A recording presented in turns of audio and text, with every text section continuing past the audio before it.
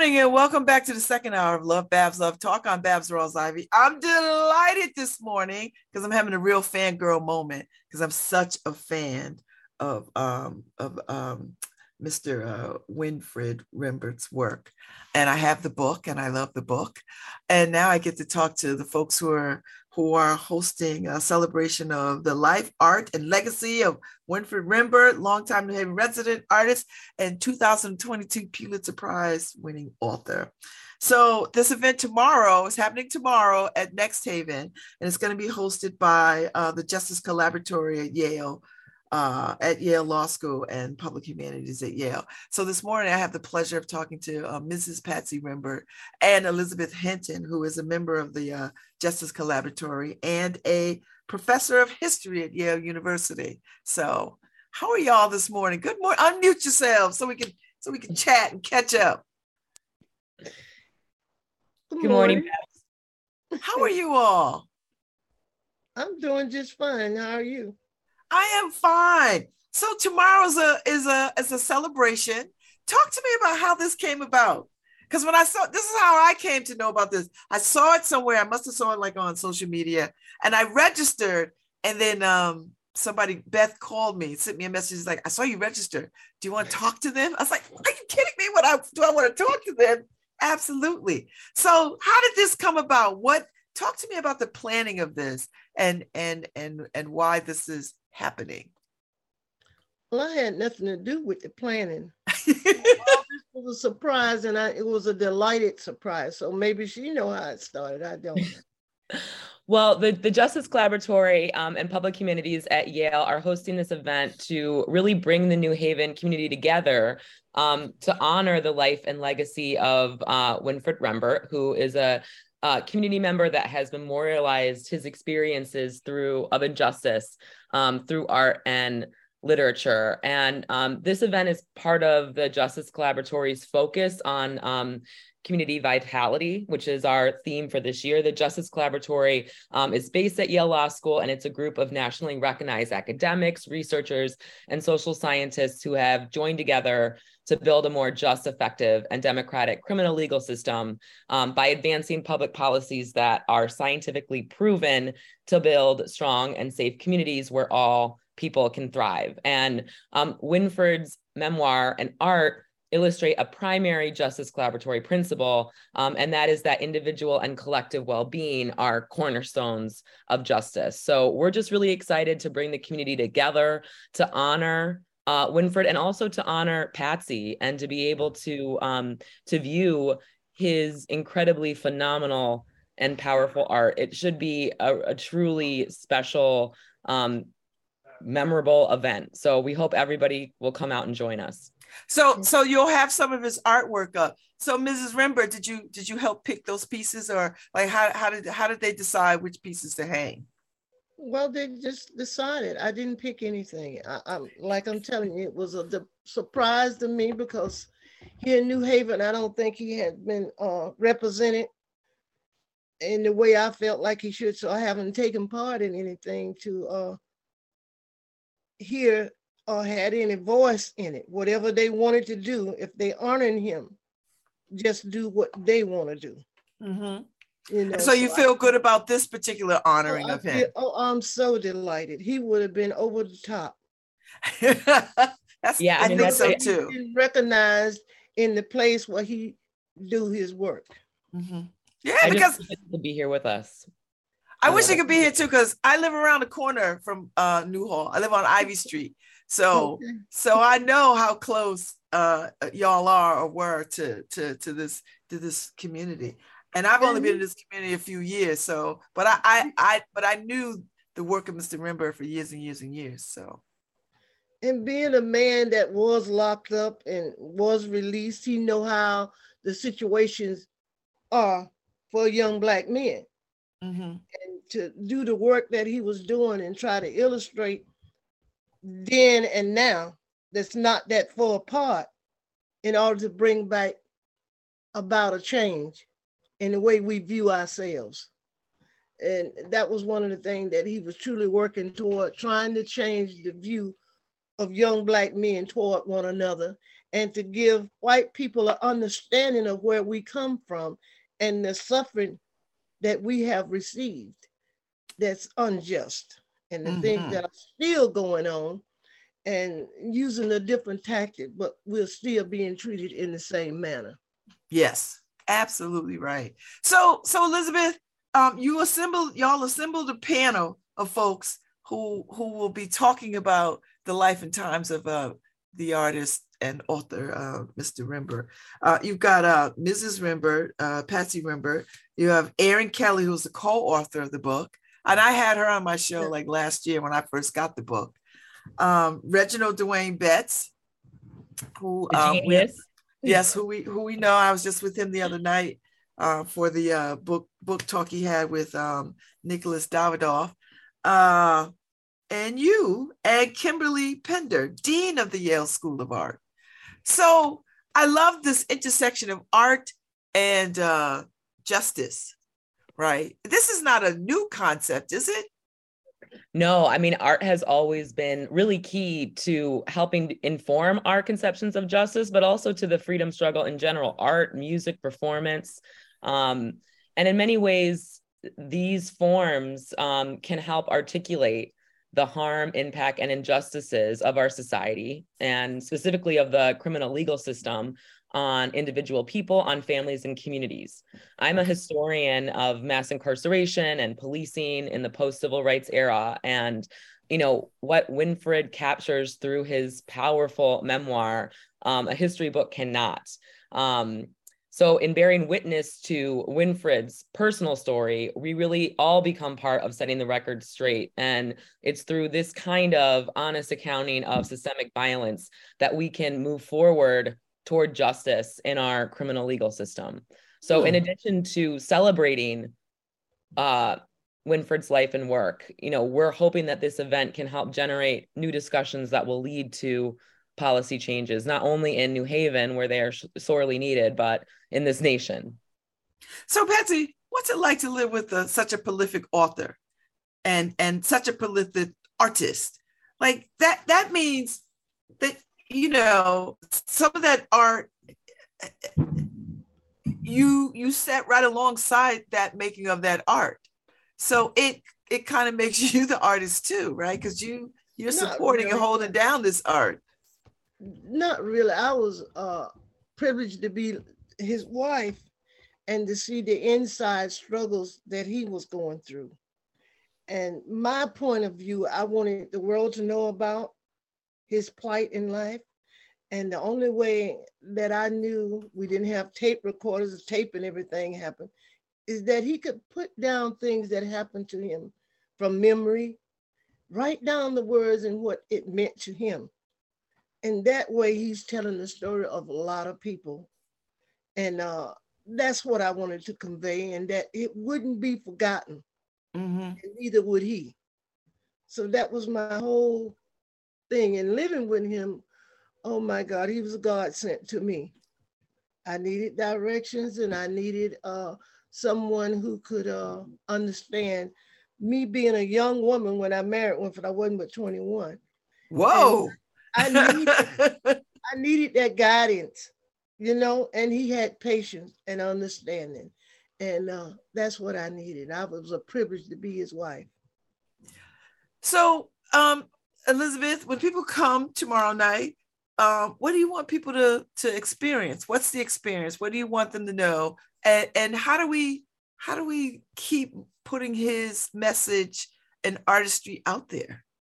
Well, I really want people to come and celebrate. And I want this to be an event that memorializes, but also that brings joy to the community, even as we're tackling many of the injustices and forms of oppression and exploitation that Winfred experienced throughout his life. And I think, one of the things that's so powerful about both the memoir, but also Winfred's art, is that it really allows us to connect emotionally to this story, which is a thoroughly American story, which is, really, really captures so beautifully American history, Black history, and offers ways to think about how we might build a more equitable future. So, I'm hoping that in celebrating his life and work, it forces all of us to be more engaged, to be better, and to do better, both to ourselves and to other people and our larger communities. So, Mrs. Rembert, I imagined, and you can correct me, that Mr. Rembert didn't have a problem talking about his life story to people or sharing those experiences, even though they were incredibly painful. Yes, no, it was not easy. And for him, it took a long time for him. We was married for 5 years before I knew why he went to jail. It was a painful subject for him to bring back those memories. But at the same time, it was memories that he needed to bring back. He suffered a lot of trauma from what happened to him. And he had that trauma up until he died. But the sense of him talking about it was something he needed to do and something I believed he was appointed to do by God. Now, whether people believe this or not, that's my belief, that this was what his plight in life was about. So to tell the story, to open up, because he is history. He's not a history book, but he is history. He's American history. And like I told a lady the other day, he's not just Black history, he's history. He's telling the story of the United States and how they viewed us at that time and still do.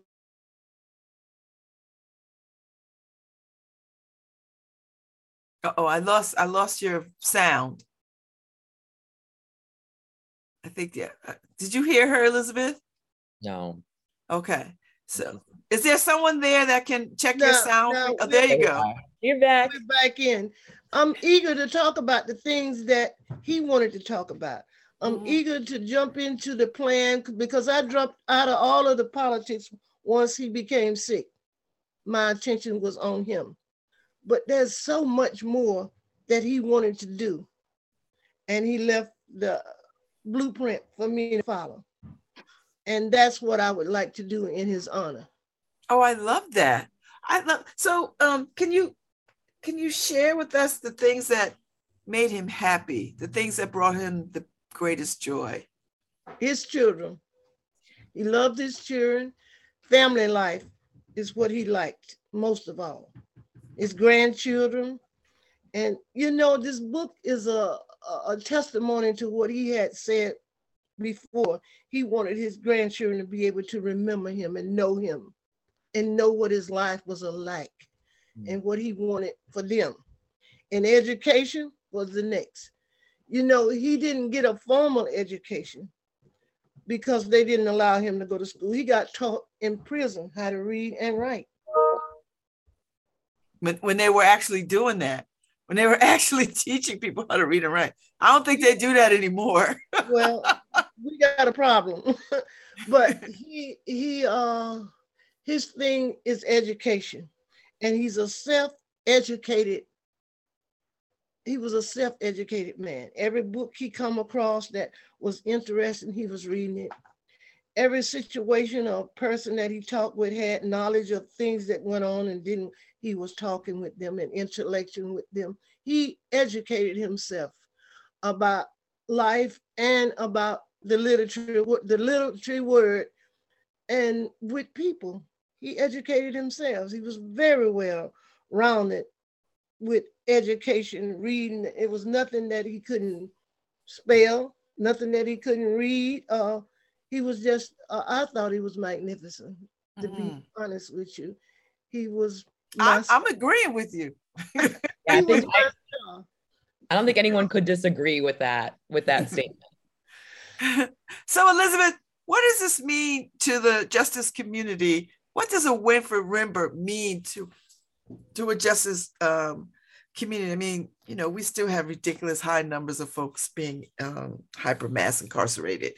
And we've got young people in and out, revolving door kind of situation.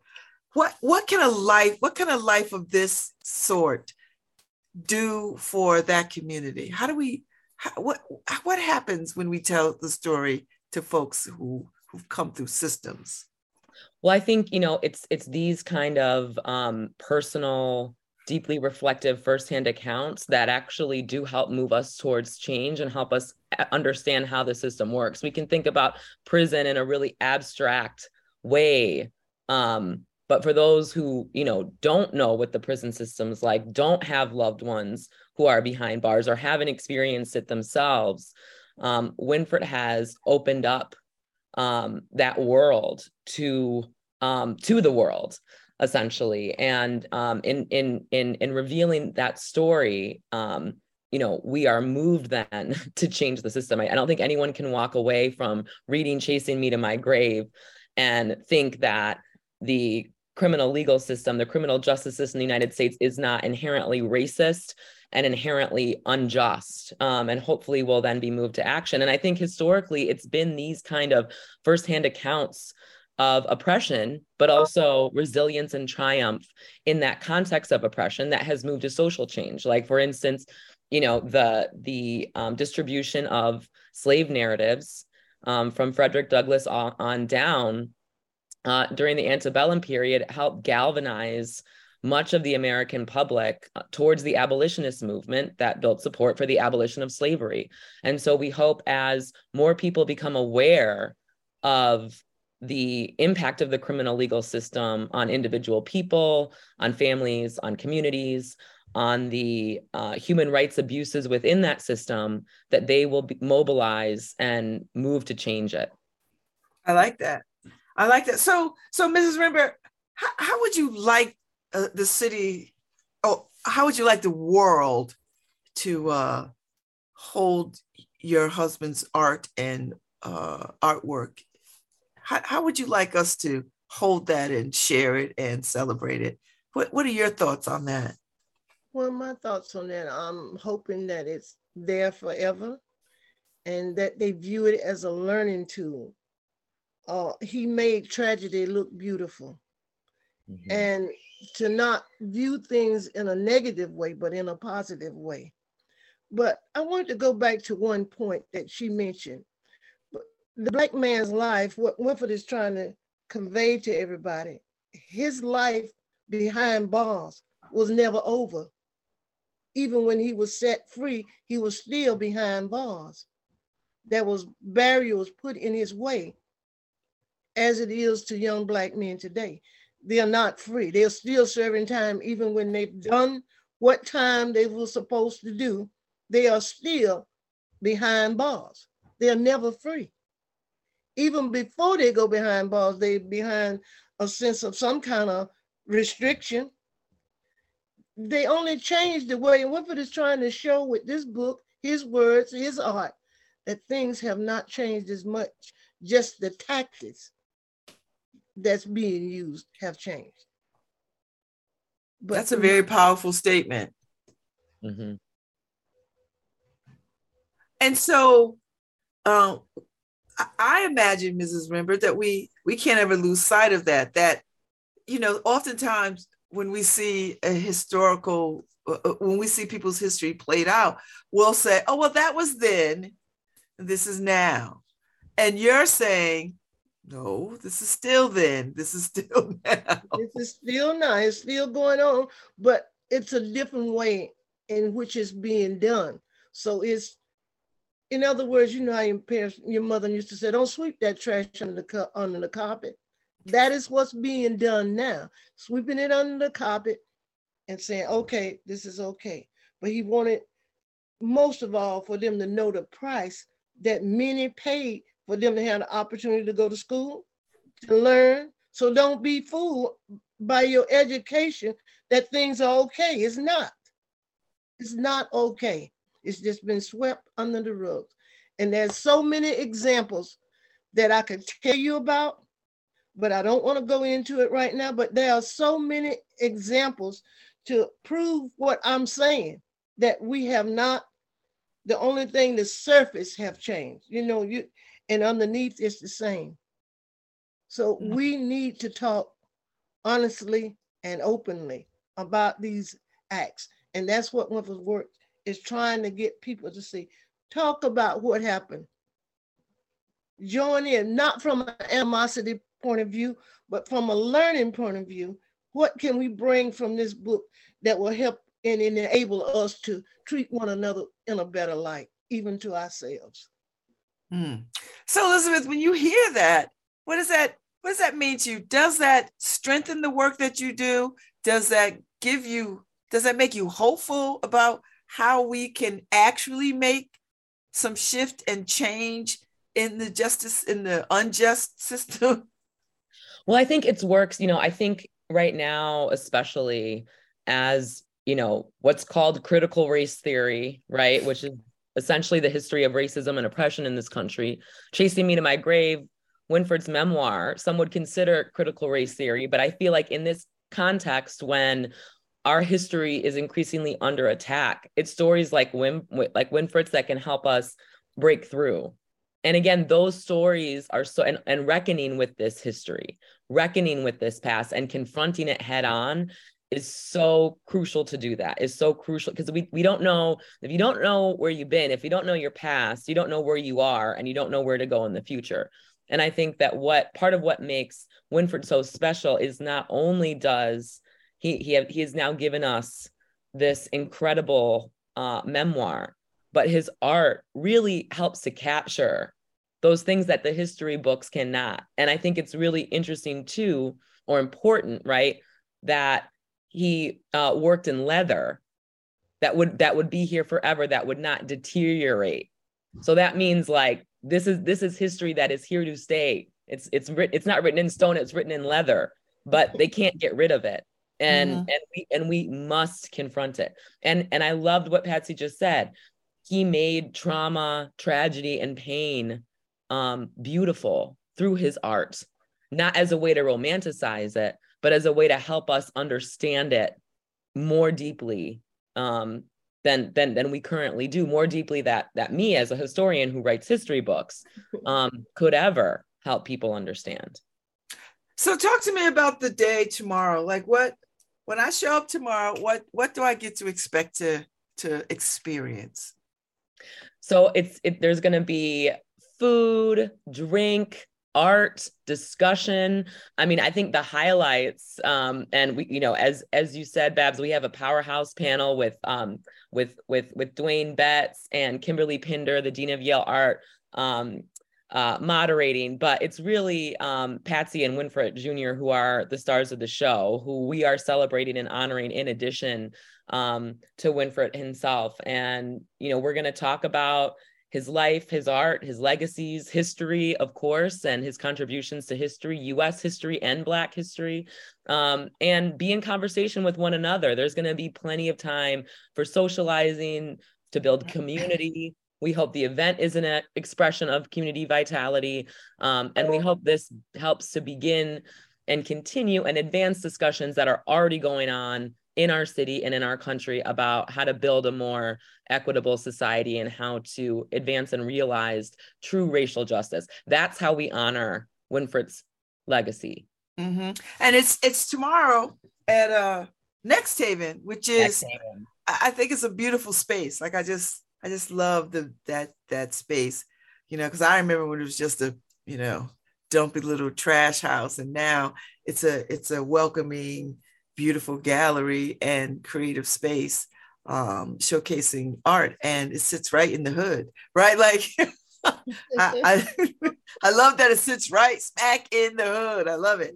So people have to come through neighborhoods to sort of get there. Ms. Rimber, your son is following in his father's footsteps in terms of continuing this particular art form that your husband has become known for. That's Mitchell Rembert Jr. I can't hear. I don't think she can hear me. Can you hear me? I can hear you. Yes, I can hear you. Okay. Well, he taught Mitchell. He had a specific job for each one of his boys. And how many sons are there? Because I don't know. 6? Yes. And 2 girls. But the boys, Junior, he wanted to be the head of the family in order to make decisions about different things. Mitchell, he felt like had the patience and the understanding of the work that he done with the leather.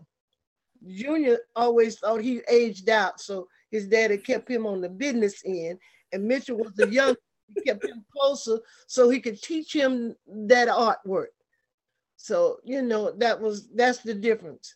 And in between, he wanted them to come together with a collective idea to be a witness to what parenting is about, togetherness is about, even though sometimes it might get scattered. Never forget where you came from, or the struggle that you had to go through to get to where you are. That was one of the main thing. We need to know where we came from. Okay. Where we are going. We need to have a focus on how to live in this world under the hidden Jim Crow. That's what he called it. It's a hidden Jim Crow. So we got to work it out. Well, I am interested in hearing your son talk about his father.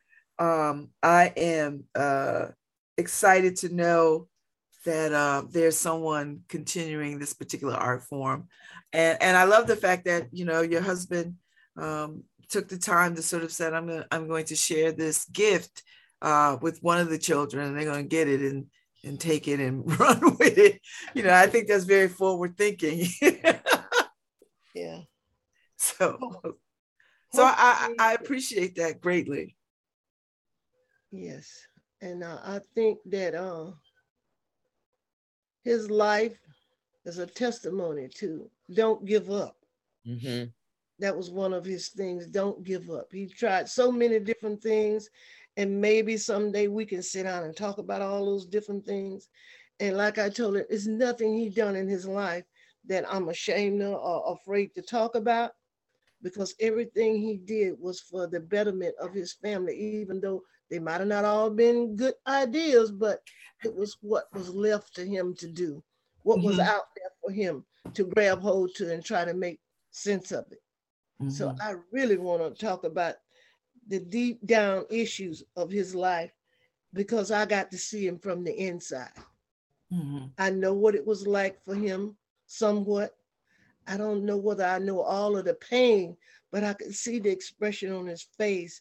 I could see the willingness that he had to go on and fight the world on his own. He didn't ask for help in that manner. He did what he thought was right at the time that was being presented to him. And I just love him to death for it. Well, I'm looking forward to the conversation tomorrow. Elizabeth, tell me one more time about the Justice Collaboratory and the work that y'all do. So the Justice Collaboratory runs out of Yale Law School. It's not exclusively Yale faculty, but it's mostly Yale faculty. We're researchers, social scientists, academics who are trying to use our research to actually make real transformative change in the world, and to help support and inspire and advance vibrant, healthy, and safe communities. So the event is tomorrow from I think 5:30 to 7 at Next Haven. There is a link. I'm going to post it up on Facebook, and it'll be attached to this show, so that people can, if there's still time, they can register to come. And it's free, so you don't have to pay to come. And if you have not been to Next Haven, it's a beautiful space. And if you've not seen the beautiful work of Winfred Rembert, then this is your opportunity to take a look.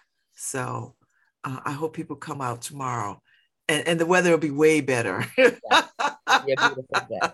be back to beautiful sunny days tomorrow. Mrs. Rembert, it was such a lovely opportunity to talk with you, and I look forward to meeting you in person tomorrow. Okay, I thank you for having me. It was a pleasure to be able to speak on Winfred and meet you again. Thanks a lot. Oh, it's my pleasure. And you're welcome to come back and talk about whatever you want to talk about anytime you want to. So you just let me know. So you are welcome to come back. But we'll sit up here and chat for an hour, and it's all good. I'm happy to do it. So, and Elizabeth, same for you. You're welcome to come back and share the Justice Collaboratory work or whatever it is y'all got going on.